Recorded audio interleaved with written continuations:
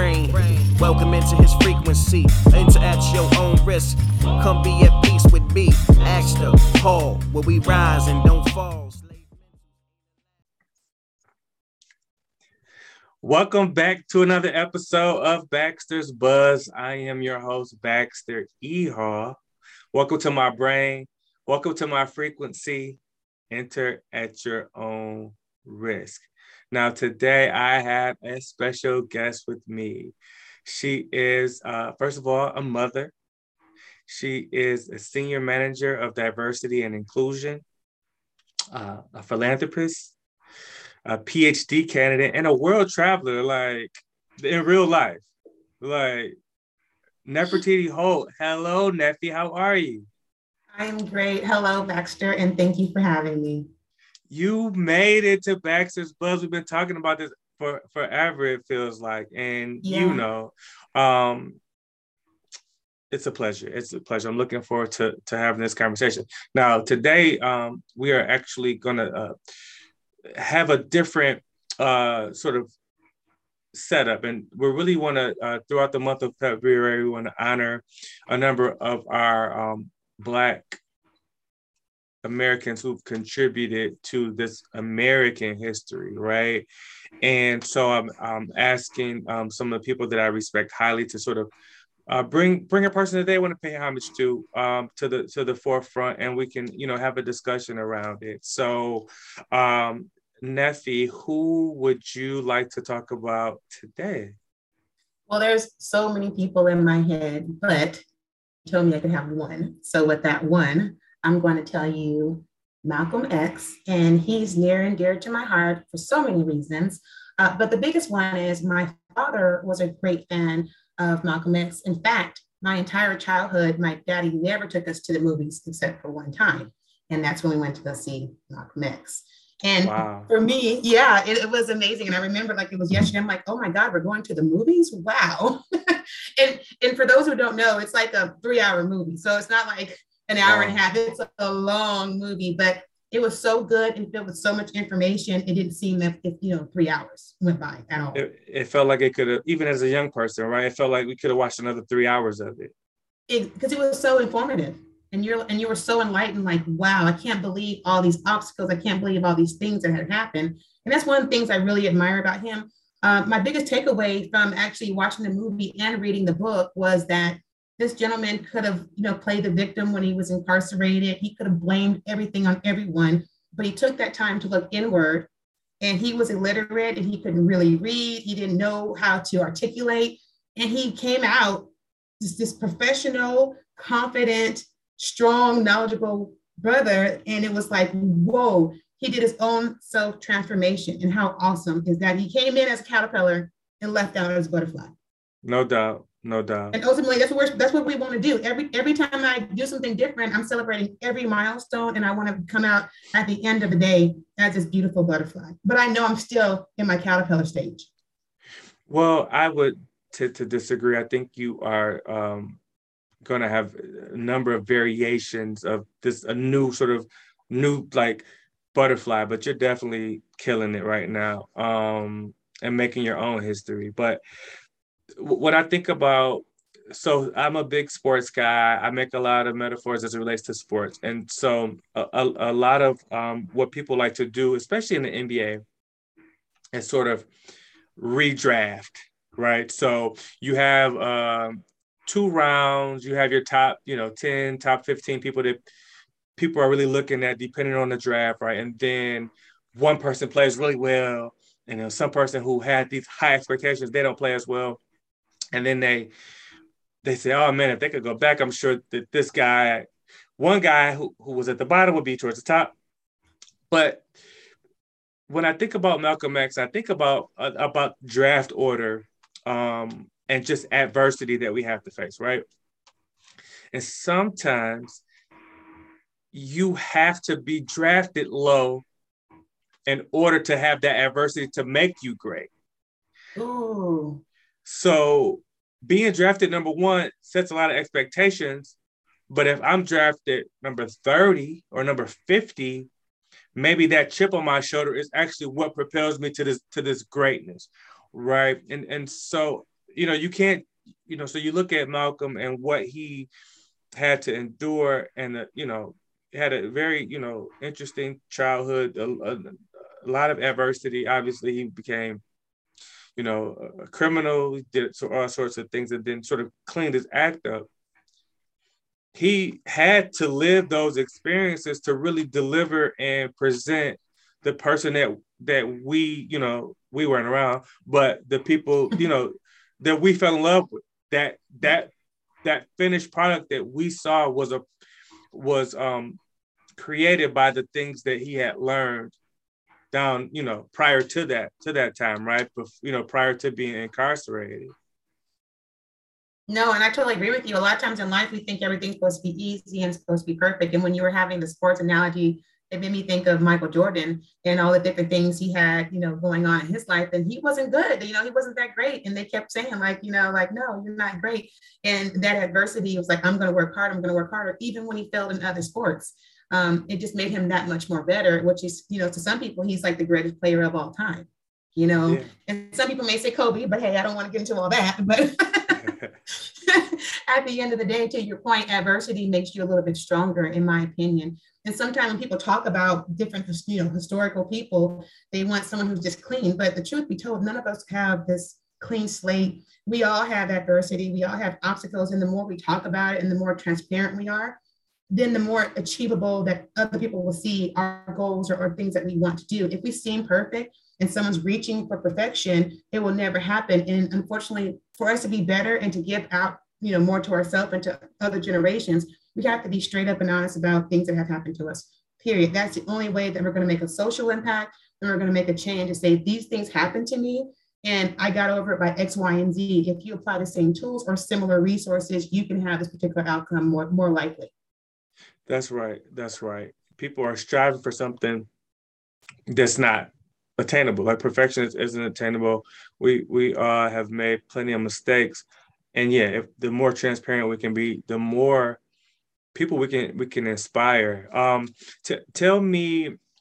Give me a couple of things that when you think about Malcolm X, that you admire, or just some of sort of the highlights about between the movie, the autobiography, just the message.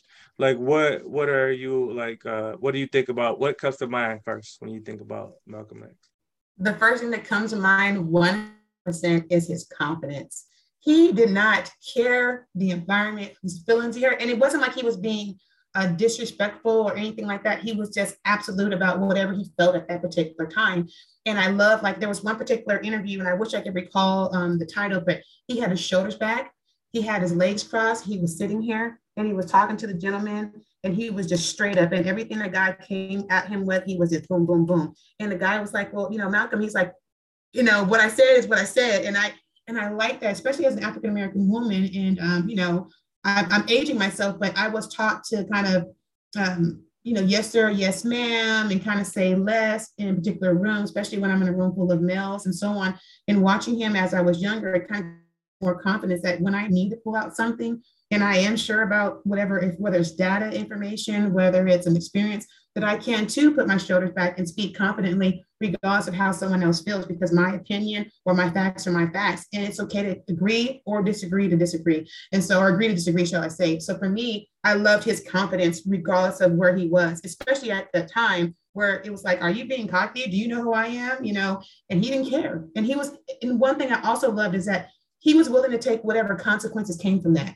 See, some people will do that and they're not ready for the consequences or repercussions, but he was like, hey, this is what I am, and this is who I am, and you can accept it or you don't, but I'm still going to stay true to myself. So ultimately, I know that was a long answer, but he was true to himself.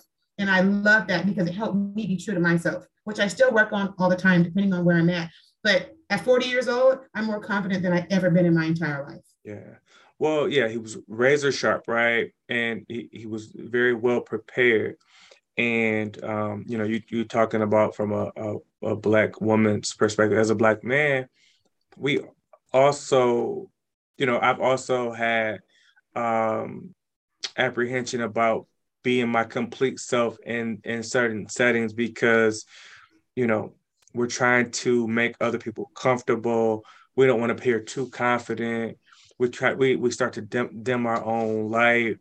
And when you have conviction about something, you've done the work, you should be able to, confidently sort of convey that and articulate whatever points you're trying to make, whatever the subject may be, right? You talked about his preparedness, his confidence. I love that. I think about his flexibility and the transformation that the world witnessed him kind of discover sort of his new truth.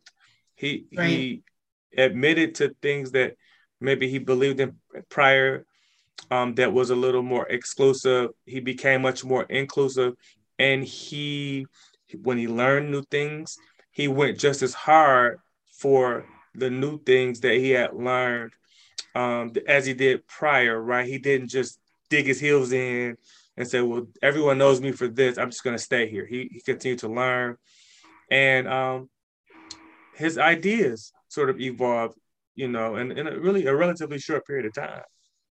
Oh my gosh, you hit the nail on the head. He was totally opposite of confirmation bias. He was the first person to exhibit, let me unlearn. And that's more of a new buzzword now, but he at the time probably didn't even know that he was unlearning things. Like, I thought this, but now I have new knowledge. And like you said, I'm going to not dig my heels into anything. I'm going to be flexible enough to say, this challenged my thought and my thinking. Let me go to the left or let me go to the right and let me get more information. And then, like you said, if in fact that I'm pro this, I'm going to be able to be transparent and say, hey, I thought this, but with this new information that contradicts this, and I may have been wrong. So I unlearned that, and now I'm going to go forward with this information. And imagine if we as a society did it more often versus saying we're going to stay true to this. And when someone questions, well, because my mama said, because her mama said, because, well, somebody might have been wrong. That's right. And that's okay. And then now that you know the new information, be held accountable for that and move forward. But we don't do that. You're only as good as the last time you've unlearned something, right? And I think many times people will vehemently challenge other people's opinions, but they don't use that same critique for their own opinions. And we always need to be sort of checking, making sure that we still feel the same way that we felt. And as we're learning, I typically have more questions than answers. And I think it's not because I'm trying to straddle the line. It's because I don't have as much information as I feel like I need. And sometimes my opinions, I don't have strong opinions because I'm still trying to learn. And there's so many people out here loud, wrong and loud. Yes. Like, put down the bullhorn. That's not correct information. Yeah. It's like somebody tapped this dude on the shoulder, tap her on the shoulder. She's super wrong. But to wrap, just as we, honor another sort of season of Black History with Black History Month. First of all, we need to be celebrating Black History Month every month because it is American history. 100%. But as you think about sort of 2022 and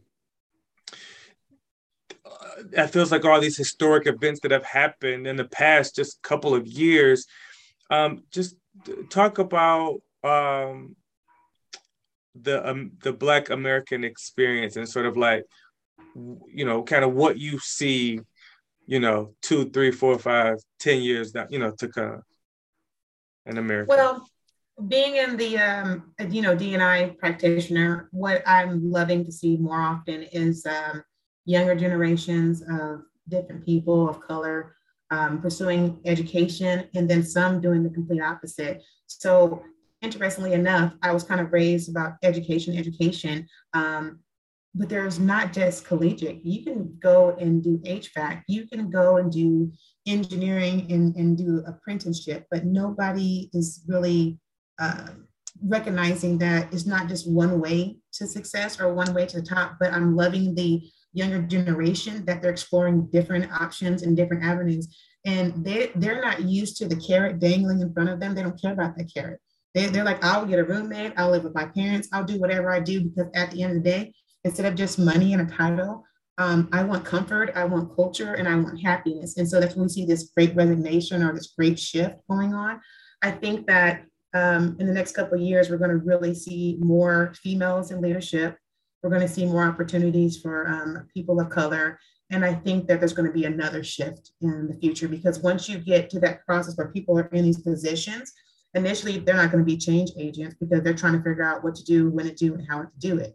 But after a couple of years, then they're going to be more empowered to make those changes and more confident to make those changes. So at that time, we'll probably see a lot of shifting as well.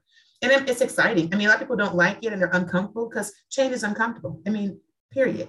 But I think when we get down the road, and hopefully in our children's life cycle, that we don't have to talk about diversity and inclusion. We don't have to talk about segregation of this or that or silos. It would be that this person has great character and great work ethic. Doesn't matter if they're female or male. It doesn't matter what minority or where they come from. It's just that they're a great person or they're not. And so that's what I see for the future. And that's very optimistic view, but I have optimistic rose-colored lenses on because that's my personality. Yeah.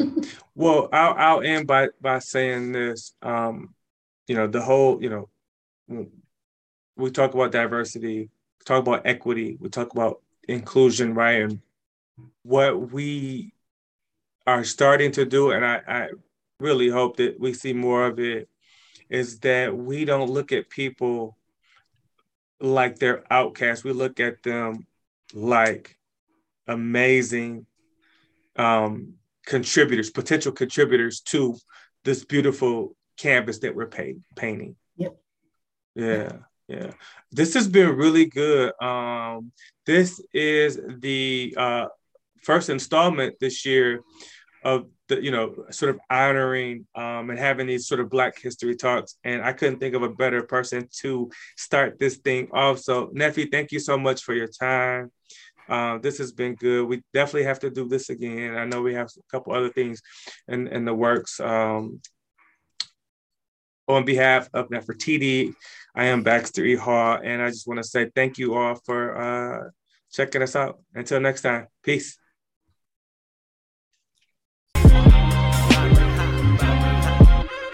Welcome into his brain, welcome into his frequency. Enter at your own risk. Come be at peace with me. Ask the Paul, where we rise and don't fall.